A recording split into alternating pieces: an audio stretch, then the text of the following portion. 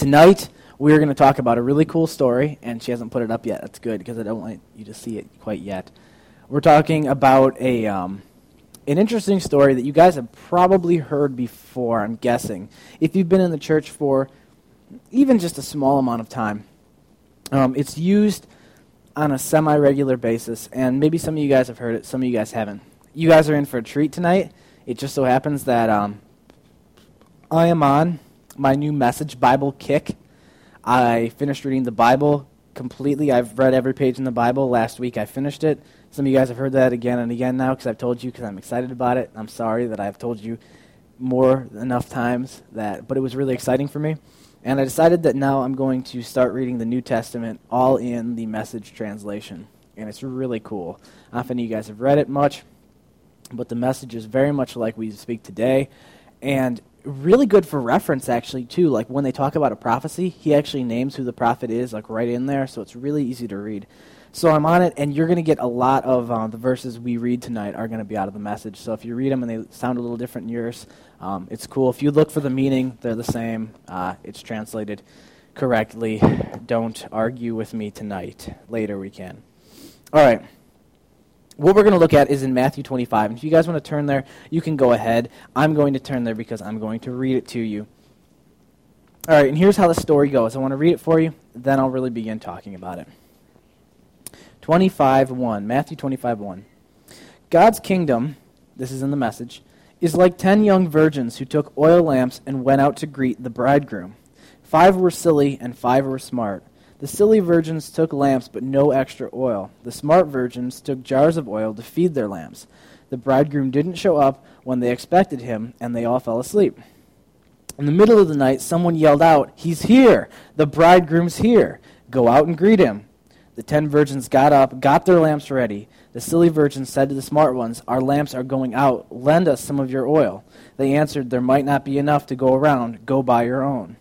They did, but while they were out buying oil, the bridegroom arrived. When everyone who was there to greet him had gone into the wedding feast, the door was locked. Much later, the other virgins, the silly ones, showed up and knocked on the door, saying, "Master, we're here, let us in." He answered, "Do I know you? I don't think I know you. So stay alert, you have no idea when he might arrive." The story is used a lot of times to talk about the kingdom of God, about people who are ready for the coming of Christ and the people who are not ready for the coming of Christ. And time again it's used about this, that the smart virgins were the ones who were righteous, who were ready for God to show up at any time. And the silly ones weren't paying attention. They were the ones who really didn't have an eye out for God. They weren't ready for this coming of God's kingdom. Tonight we're going to take a different look at it. One that I actually got from my beloved pastor, Pastor Jack. And I've entitled tonight's message, and it's a joke. Silly virgins, wicks are for kids. I thought it's funny because it's based off of, silly rabbit tricks are for kids. Silly virgins, wicks are for kids. I couldn't read the thing, silly virgins, time and time again in the message without thinking of that. Silly rabbit, silly virgins. I'm sorry. I'm childish, and you see it through the messages. We're going to look at this different tonight. This is what I mean. Pastor Jack preached a message, and he used the same verse. And we're going to kind of jump off this. I'd never heard anyone take it this way, and I got to talk to him about it. It was really cool. People look at this, and they say, well, this is a good representation of God's kingdom. Some are smart, they make it. Others don't because they're not ready. And what Pastor Jack said, though, he said, the problem is this. Why didn't the 5 virgins go tell the other 5 virgins, you guys should go buy some extra oil? What happens if the bridegroom's late? They were smart enough to think about bringing extra oil, but why weren't they smart enough and nice enough to go tell the other 5 virgins, hey, he might be late. You guys should really think about buying some extra oil. Or even better, if one of those virgins, of the silly ones, would have said, hey, maybe we should go buy oil, don't you think that probably the other 4 would have followed her right along and went and bought oil as well for their lamps? And what we're talking about is this, is if this is to represent the kingdom, those who understand and those who don't, then I think it's a poor example when you think about it in this light, is that when we understand that we're going to heaven, that we have a relationship with Jesus Christ, we are never supposed to just sit there and hold on to our oil. And I'm not changing what God's word is whatsoever. It can be used in both ways. I'm not disrespecting Jesus' words. We're just looking at it in a different way and applying it to what, as we read through Scripture, we will see is true in God's word. So if we look at this differently, it kind of changes the perspective. I really like the way the Message puts this. They don't just say the prepared and the unprepared, but I like the fact that they say they're the smart virgins and the silly virgins. And what I like about this is the fact that they use the term silly, which just kind of reminds me of someone who isn't thinking. They weren't even paying attention. They should have, but they weren't even thinking about it. And when I hear that, it seems perfect to me because I really think that a lot of people in the world who fall into that category, who don't have a relationship with Jesus Christ and aren't ready for the coming, aren't that way because they hate God, aren't that way because they've decided, but it's because they're silly. In other words, they haven't been brought the correct knowledge to even decide yet. I think that the majority of people, they're just silly. They haven't even learned how awesome God is yet to decide yes or no. They're just kind of out of the loop. Just like these girls who just weren't even paying attention. They should have, but they didn't really even have, they weren't even on the right track with that. They weren't even clued in on it yet. So tonight what we're going to do is we're going to take this story in this light and we're going to apply it to ourselves. And how does this actually change who I am? How does this make me do something different than I was planning on doing tomorrow and the next day and the day after that? How does it actually change something? What we're going to look at tonight is that if you say you have a relationship with Jesus Christ tonight, if you say that you believe you're going to heaven, you are in the smart virgin category right now, okay? Congratulations, you are one of the 5 smart virgins. But what we're looking at is this, is that we cannot be those people who are going to sit and hold on to our oil and not mention it to anybody else. That's not what we're called to do one bit. We are supposed to be the people who are constantly telling other people about what we know, about what God has done in our lives. That's who we're supposed to be. There are so many people who call themselves Christians today who you will see come pressed and dressed on Sunday morning, park their car, come walk in smiling, shake everybody's hand. How are you doing? Doing great. God bless you. See you later. Sit down, listen to a message, get up, scurry out so they can go get their Sunday brunch and go home. And they don't think about God one time from there back till Sunday. The other people who even think about God throughout the week, they actually come in and they really try to get something out of the message. And as they go through their week, they really try to think about it. But when someone bumps into them and, says something that really lingers, maybe says something about God, they feel something, but they still don't say anything. They just kind of sit there and they don't really mention it to people. They have friends, they have family who don't know about Jesus Christ, but they're content having Jesus for themselves and not telling someone else about it. There's a ton of these people. And that's not what we're called to be one bit. That's not at all, as we looked at this picture, completely wrong. That's not what we're supposed to be. What I'm saying is this, is look at this story, take a look at it, and now we're going to go to a different set of Jesus' words. And when I read this is exactly, God is saying this to the people. This is exactly what I feel we're supposed to be like. And this is if you turn back to Matthew 5. And I'm once again reading out of the Message. And this is about the salt and the light. You guys might have heard this before. Jesus says this, and if you guys are like me, you're going to love this because the message is so, like he's standing right here telling you straight from his mouth.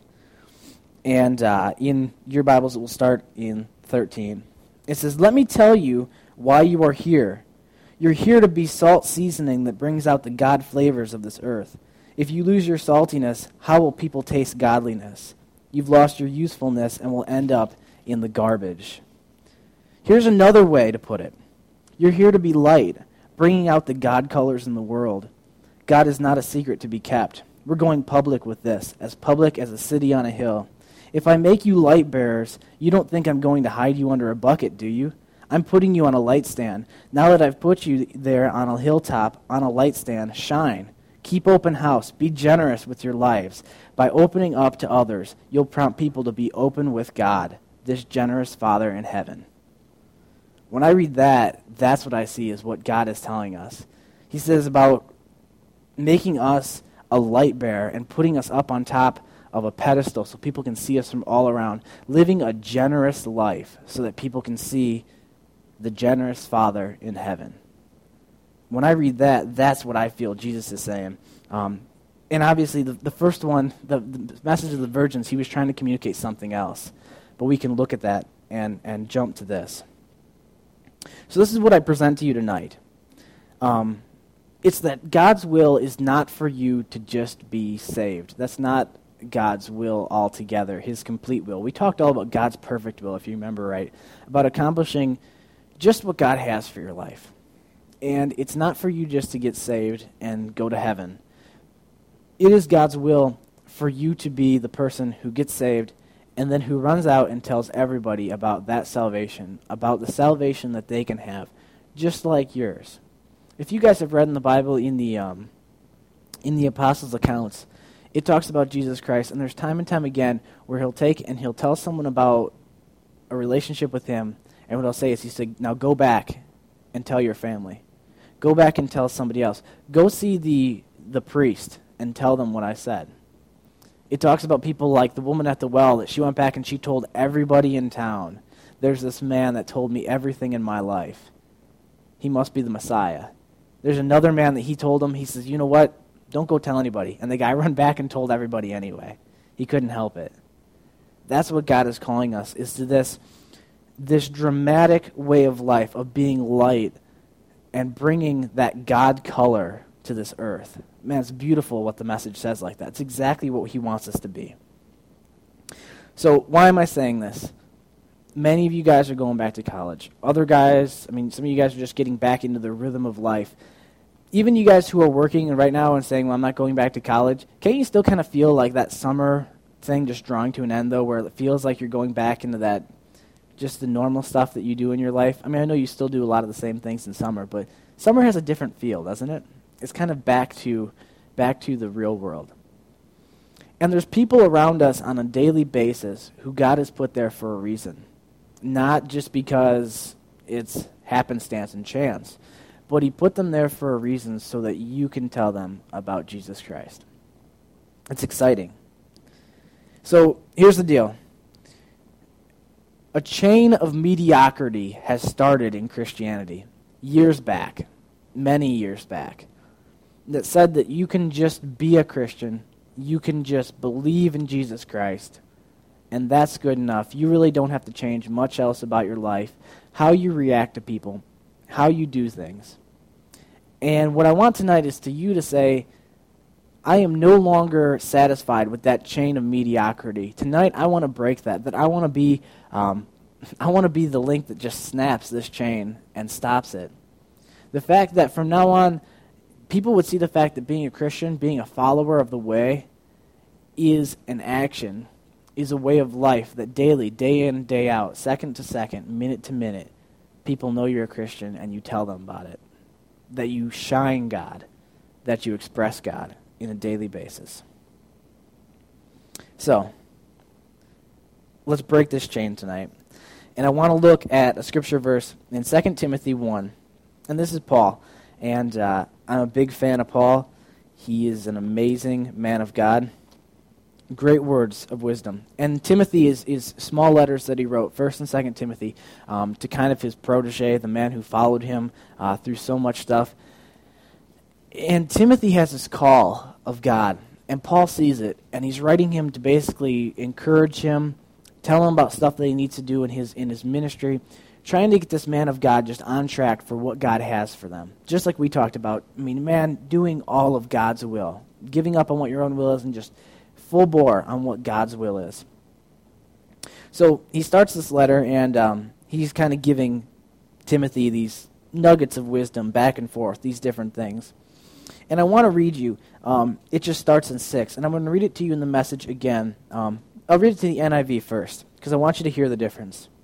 It says, "For this reason I remind you to fan into flame the gift of God, which is in you through the laying on of my hands. For God did not give us a spirit of timidity, but a spirit of power, of love, and of self-discipline. So do not be ashamed to testify about our Lord. Now, in the message. And the special gift of ministry you received when I laid hands on you and prayed, keep that ablaze. God doesn't want us to be shy with his gifts, but bold and loving and sensible. So don't be embarrassed to speak up for our Master. They say the same thing. But I want to use the message tonight because I like the words that he used in this, and it applies really easily to our own life. That when he's telling Timothy about not being scared anymore, man, just be excited to tell people about Jesus Christ. Don't be afraid to tell them about who our Master is, who our Lord is. Don't be afraid to get in the middle of the fray. Just go with it. He uses three things. He says you don't want to be shy. He says you want to be this. And he lists three things. And they're really, really good as application to our life. He says you got to be bold, you got to be loving, and you got to be sensible. I don't think he just wrote down those three words. I think that's godly, divinely appointed. When you think about those, they're beautiful. And it's so good for what we say about how we're going to be a good representative of Christ. The first thing he says, you got to be bold. And this is one that so many people lack. They get saved and maybe even have a will to tell people about Jesus Christ. You understand that this is important. This is God's will. Time and time again, he told people, it's time to go out, and it's time to tell people about what you know. Even if you know this much, get out there and tell them this much. But he says you got to be bold. Proverbs 28:1 says this, the wicked man flees, though no one pursues, but the righteous are as bold as a lion. We are the righteous. Why are we not as bold as a lion? I say this, we can no longer be afraid. We can no longer be shy. It's not going to work. We are supposed to be the bold. We are supposed to be the ones who step out and stand out. Let me tell you this. People back in Jesus' time who believed in Jesus Christ stood out. These were the guys who were getting drug off to the temple, and they were getting drug off to the court, and they were getting drug back and forth, beat up. I mean, Paul almost got stoned to death. He got left for dead. They threw a bunch of stones at him, thought he was dead, and left him. All these different people were always right in the limelight. I mean, they got drugged before a court, and they get, beat up, and they get tore up, and they stand true for what they believed in. They were bold, and they stood out in society, time and time again, because they would never stop talking about what they believe in. It was just constantly on their lips. They'd tell them, you got to quit talking about this. And they'd say, there's no way I'm ever going to stop talking about this. It was what their life was. And often now this isn't the case. We're not the loud ones anymore. Christians have become this quiet, subdued type of thing where we sit in the background and now the world is the bold, yelling in people's face, trying to tell them what to believe. And this is completely wrong. We are supposed to be the bold ones. We are supposed to be the ones that stand out. We're supposed to be the ones right in the middle of the fray, the people who are willing to say, no, this is the truth. This is reality. This is Jesus Christ. We're supposed to be the ones who are willing to speak, who are willing to stand out, who are willing to get, if you continue in Timothy, he says, to suffer for the cause of Christ, to get right in there and actually take some abuse for it. We need to take bold back from what the world had, because now they have it, and we need to take it back. I say this because I know for a fact, because it's been in my life, and I know for a fact it's been in your life. There are times and situations where something happens, someone says something transpires, where you know the fact that God wants you to do something. Or you know the fact that God wants you to say something. And you feel it in the back of your head, and it starts here, and it works its way all the way up and slowly meanders through your head, and right about the time it's going to come out of your mouth, the situation's already done, isn't it? Because you didn't act. The situations come fast, but the sad thing is they leave even faster.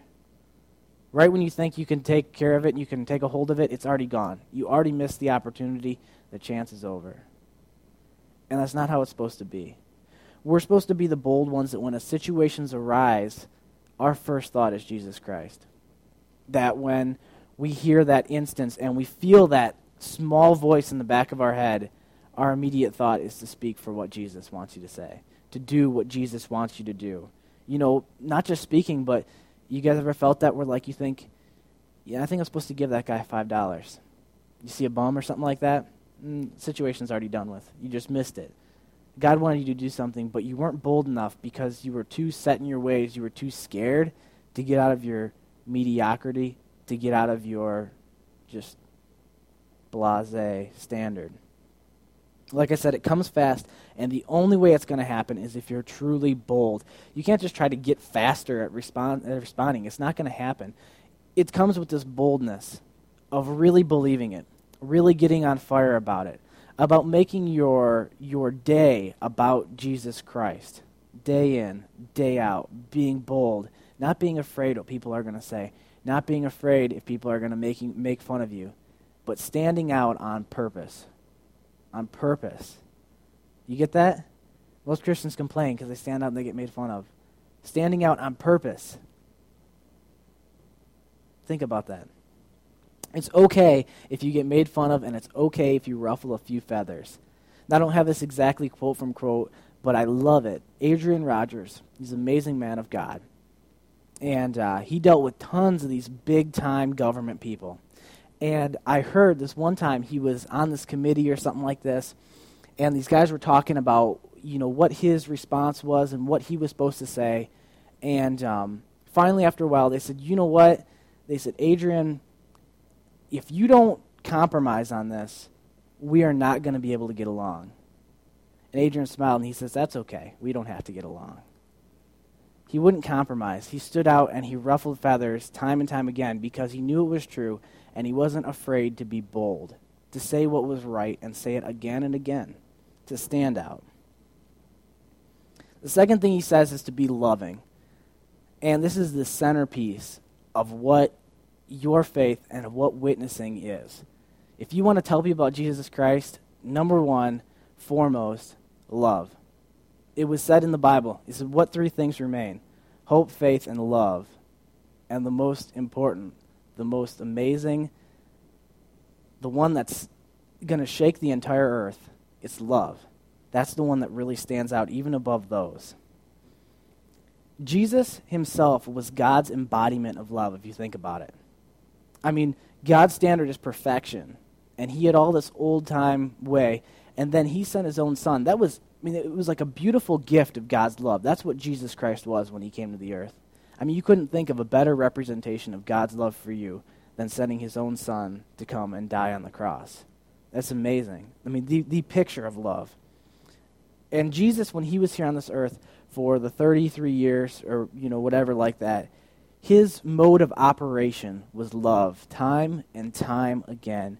He didn't just run up and he didn't just tell him, hey, repent, the end's coming, and run away. What did he do? He come up and he met with a person, and he laid hands on him, and he takes someone who was afflicted and someone who was in pain, and he removed it from him. Why do you think he did that? You think it was just, people say, oh, because they saw God's power then, and that's true. But do you think that was Jesus' only directive? Or do you think it was because when he looked at people, he had so much love for them that when he saw pain, he felt the responsibility to take care of that? You remember the one where he's in the temple? And everyone's waiting for him to heal this guy because it's against the rules to do anything on the Sabbath. And he says, what's right? To do what's right, what's acceptable, to do what's right or to do what's wrong. He's sitting there looking at a man who's in pain, who has had to deal with something his whole life, and he says, you tell me what's right in God's eyes, for me to walk away from this guy because I know that I can heal him, or to heal him. I think that so much more than just showing God's power was because of Jesus' amazing love for people that he couldn't help but take and pull afflictions out of them, just show love to them. Time and time again. That was what Jesus did just over and over again. I can't imagine just seeing the love like Jesus Christ picking up those kids and yelling at his disciples, How dare you tell these kids not to come to me? Jesus just had so much love. And if we're going to share our faith, this is what the centerpiece has to be in our life. And the thing that's so hard about this is I can tell you have to love, but I can't tell you how to pick up love. I can't tell you how to grow that. That's something that Jesus Christ has to give you. True love isn't going to come from, trying it. This is something that Jesus Christ has to give you, and it took a while for me. I was a very hurtful person. I've told you guys before, I was a very hurtful person, and God birthed in me a heart of love. So that now, there's times when you see people and your heart just breaks and you think, man, you just love them so much, and it's because of Jesus Christ. He said this himself. He talked about the fact that he says, you love each other because I first loved you. That's where it comes from. Love is God. Love is Jesus. And what it develops into is this, it develops past loving someone because of the fact that we know we should, because we're Christians, loving people because of the fact that we hope they can get saved one day, but it moves into the point of loving people just because we love them, because that's what God did to us. We were sinners, ugly, rotten, spit in his face type people, and he loved us enough to come and die for us. That we look at people who are the exact same and love them just like Jesus Christ did. Do you understand that? Loving someone like a friend, and I know I've said it before, every single day if they never decide to turn to Jesus Christ. If you love them and you pray for them daily, your whole life, that love doesn't change, because it can't change. It's true. It's pure. Mark 10:21 is a good thing. I love this because it talks about Jesus' love. And I want to read it to you in the Message once again in Mark 10:21 if you want to get there. There's this kid, and he's a rich boy. He comes running up to God, and he says, good teacher. And Jesus corrects him. Why would you call me good? Only God's good. And that's kind of like the question to him. I think he was firing back, are you calling me God? He comes up and he says, what must I do to inherit eternal life? And of course he says, well, what does everyone say? Follow the scriptures. Don't, lie, don't cheat, don't steal, don't commit murder, don't commit adultery. And he says, I followed all these things. He says, teacher, I have from my youth kept them all. And the Message does this so well. It says, Jesus looked him hard in the eye. And there was a pause. And loved him. And loved him. It's so amazing because this kid comes and Jesus gives him this thing, don't do all these different things. And this kid, he's not even thinking. He says, I've done all these things since I was a youth. Yeah, right. Like he's never done any of these things that are wrong, He's probably kind of self-righteous, whatever, these different things. Who knows? But it doesn't matter. Jesus looks at him hard in the eye, almost like you could see this thing, he's thinking, who is this kid? And he says, and he just loves him. That's Jesus' response. And then he tells him, go sell all your possessions and come and follow me. And the kid turns around because he can't, because he's too attached to what the world has on him. Jesus loved people, and that's why people saw who he was, saw who the Father was. That's how we so often are going to show people what God is. Like I said, Jesus and God is love. That's the embodiment of it. So if we want to show it to him, we have to demonstrate it as well. That's how we're going to communicate. Above sermons, above worship music, above all these different things that we can possibly do, above talking to our friends, showing them love is going to be the number one thing that's really going to change them. This can be a multitude of different things. The first thing is this, is if you really love someone, you're not going to be content just, hi, how you doing? You're going to want to become part of their life. You're going to want to become part of who they are. You're going to want to know them. How about just stopping and actually ask them, how are you doing? Not how are you doing, because everyone gets that. But how are you actually doing? How's your family? How's this? How do you actually feel right now? Is everything cool in your life? Actually wanting to know what a person's going through. How about actually demonstrating it and helping when there's a problem? Not just saying, well, I'll pray for it. I'll tell my pastor about that. But how about actually helping and actually demonstrating Christ's love, acting it out, that you want to help them because you love them?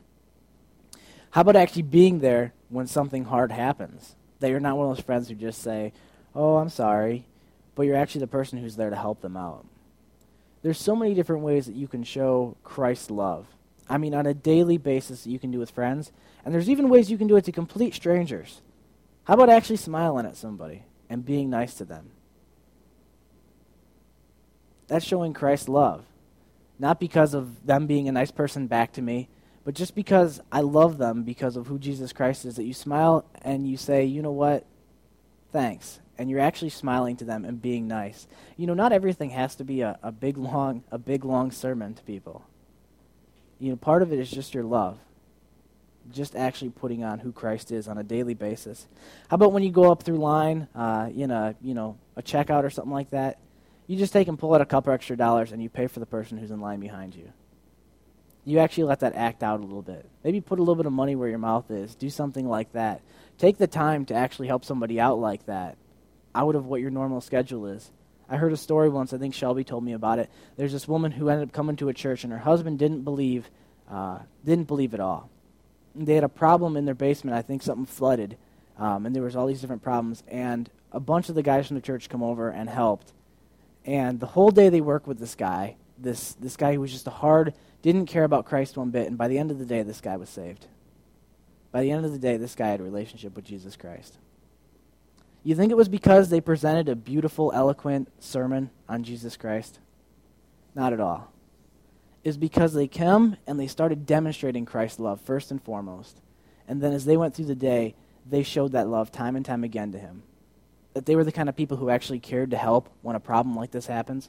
Who knows how many of his friends he might have called and they said, sorry, I'm out getting drunk this weekend. No, I got something else to do. And they wouldn't come and help. But these guys would because they care about him. By the end of this day, this guy said that he understood Jesus Christ because of looking at these guys' lives.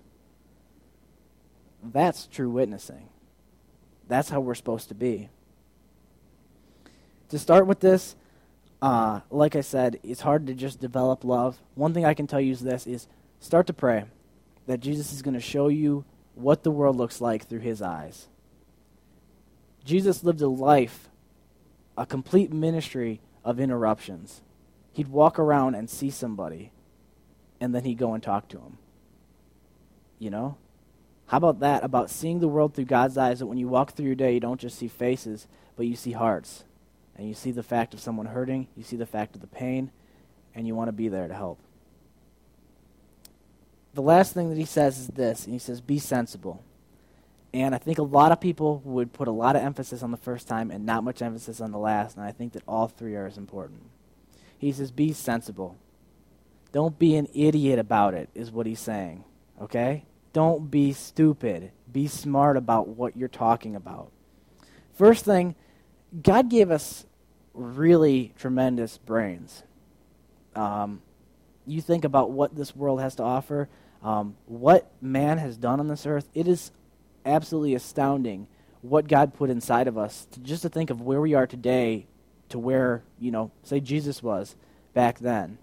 I mean, it's amazing how much drive, how much knowledge, how much wisdom God put inside of us, and how, just tremendous he made us. Realize this, and I think this is really the best thing about being sensible. You're smart enough to understand the weight of what we're talking about. I can tell you about the first two things and about the emotion of it, about loving and about being bold, and that's very emotional. But how about the very mechanical about it too? Being sensible. You're smart enough to logically think about the fact that the time you spend, that the love you put out, that the energy that gets put in these people can change all of eternity. You're smart enough to understand that. God put that inside of you. I've said it before and I'll say it again. Please someone tell me what cost is too much for one human soul. Because I have yet to find it. There is no cost too high for one more person making it into heaven. One more person stepping from darkness into light. There is no cost too great. So to use this understanding to actually realize the fact of how important this is, first of all, be sensible. Don't be stupid. Realize how important it is, first of all. And second of all, like I said, God gave you wisdom, okay? I'm sorry, But there are people who are going to go through their life, time and time again, sitting across from somebody who needs to hear about God, saying, God, give me an opportunity, God, give me an opportunity, God, give me an opportunity, God, give me an opportunity, God, give me, and they leave. Oh, didn't get it. Dang, God. Go to the next person. God, give me an opportunity, God, give me an opportunity, God, give me an opportunity. Be sensible. Don't be stupid. God gave you knowledge in your head. He made you smart enough to be able to say, hey, this will work. Has anybody ever even told you about the true message of Jesus Christ? You see what I mean? To take advantage of that. God has made us smart enough to be able to read his word, to be able to understand what his points are, and to be able to use them. I mean, here's the deal. I'm sorry to say it. There is no perfect situation for sharing the gospel. It's not going to happen. If you're waiting for a perfect opportunity, you will never share God's word with somebody. People are going to get saved through imperfect people, in imperfect situations, in imperfect circumstances. People are going to get saved through the weirdest of coincidences, okay? You can't always be waiting for that perfect thing. It's not going to happen. I'm sorry, it's not. You have to just function in it. There's a spot in the Bible where the new Christians, after Jesus had developed his church, they were having all these conversations about what they're supposed to do. You know, should we do this? What should we do really making the Gentiles subscribe to this part of the Jewish law about this? And you know what it says? It says they all sat down, they thought it out, and it seemed well with them, and it seemed well with the Holy Spirit. That's what they did. God gave us wisdom. He made us smart enough to be able to say, you know what, this seems like it's going to work. This seems like it might be, a good way to do this. I say is God made you smart enough to know that if I don't spend any time with my unsaved friends, it's going to be hard for me to tell them about Jesus Christ, isn't it? Maybe I need to make some room to hang out with my unsaved friends. God's going to tell you that if you don't even start to talk about Jesus Christ in your conversations, how are you going to ask them about their relationship with Jesus Christ? If you don't even mention it yourself. God made you smart enough to be able to figure out and start working at these things. I say is this. Jesus Christ is the Savior, okay? You are the tool. You are responsible for working at people's salvation. It's not all in God's hands. It's up to us as well. The Holy Spirit is touching people's hearts. Jesus Christ is the Savior. But it's our responsibility to be working at people's salvations day in and day out, be putting ourselves into people's lives, and be telling them about what Jesus has done in your life and what Jesus can do in their life. That's your responsibility. The Bible talks about that time and time again. That's your mantle. That's what you're supposed to carry. So like I said, Matthew 5, this description that he gave, once again, the salt and the light. It says, let me tell you why you are here. You're here to be salt seasoning that brings out the God flavors of this earth. If you lose your saltiness, how will people taste godliness? You've lost your usefulness and will end up in the garbage. Here's another way to put it. You're here to be light, bringing out the God colors in the world. God is not a secret to be kept. We're going public with this, as public as a city on a hill. If I make you light bearers, you don't think I'm going to hide you under a bucket, do you? I'm putting you on a light stand. Now that I've put you there on a hilltop, on a light stand, shine. Keep open house. Be generous with your lives. By opening up to others, you'll prompt people to open up with God, this generous Father in heaven. That's what God's calling you to. People are going back to school. People are going back to their natural habits right now, back to their normal life. And I'm saying that this is what you have to get in your mind. That when you wake up in the morning, today is a day to tell someone about Jesus Christ. Today is a day to live love, to be bold, and to be sensible about how you're going to reach people. That you should wake up with that mindset, that there's people who you need to reach, no one else is going to be able to. There's people in situations that you have opportunities to. Take advantage of them. Use them. Be bold, be loving, and be sensible. So if we get this down, let me tell you, many people can be reached. And here's the real beauty of it, is that instead of 5 virgins making it in to that court, all 10 virgins make it into that court. And that's the passion. I want to pray. Lord, I thank you for tonight, Jesus Christ, and I thank you just for this opportunity that we have just to be able to learn from your word. Lord God, that your very words that you said that were so awe-inspiring and truthful, Lord God, that we looked at them maybe in just a different light than you even used them in that, Lord God. And what we did is we saw another point that you would put here on earth, Lord God, that you have called us to tell other people about you. Lord, that this is one of our greatest callings, Lord, is to be here on earth to love you, but to tell other people about you as well. I pray to you, Jesus Christ, that you will just bring this boldness deep down into our hearts. Lord, let this mediocrity stop, Lord God. Let this just insincereness of Christianity just be killed, Lord. I pray to you, Lord, also just for this love, that you would birth it in our hearts, Lord, that you are the beginning of love, and that you would just carry it out through our hearts. And, Lord, also that you would just let us be sensible, Lord God. Like I said, man, let us just stop being so stupid in the usage of our time, Lord God, in the way that we wait for these perfect opportunities, Lord God, that never will come. And let us just actually be able to talk about you on a regular basis and really just do you proud, Jesus Christ. It's in your precious name that I pray tonight, Lord God. Amen.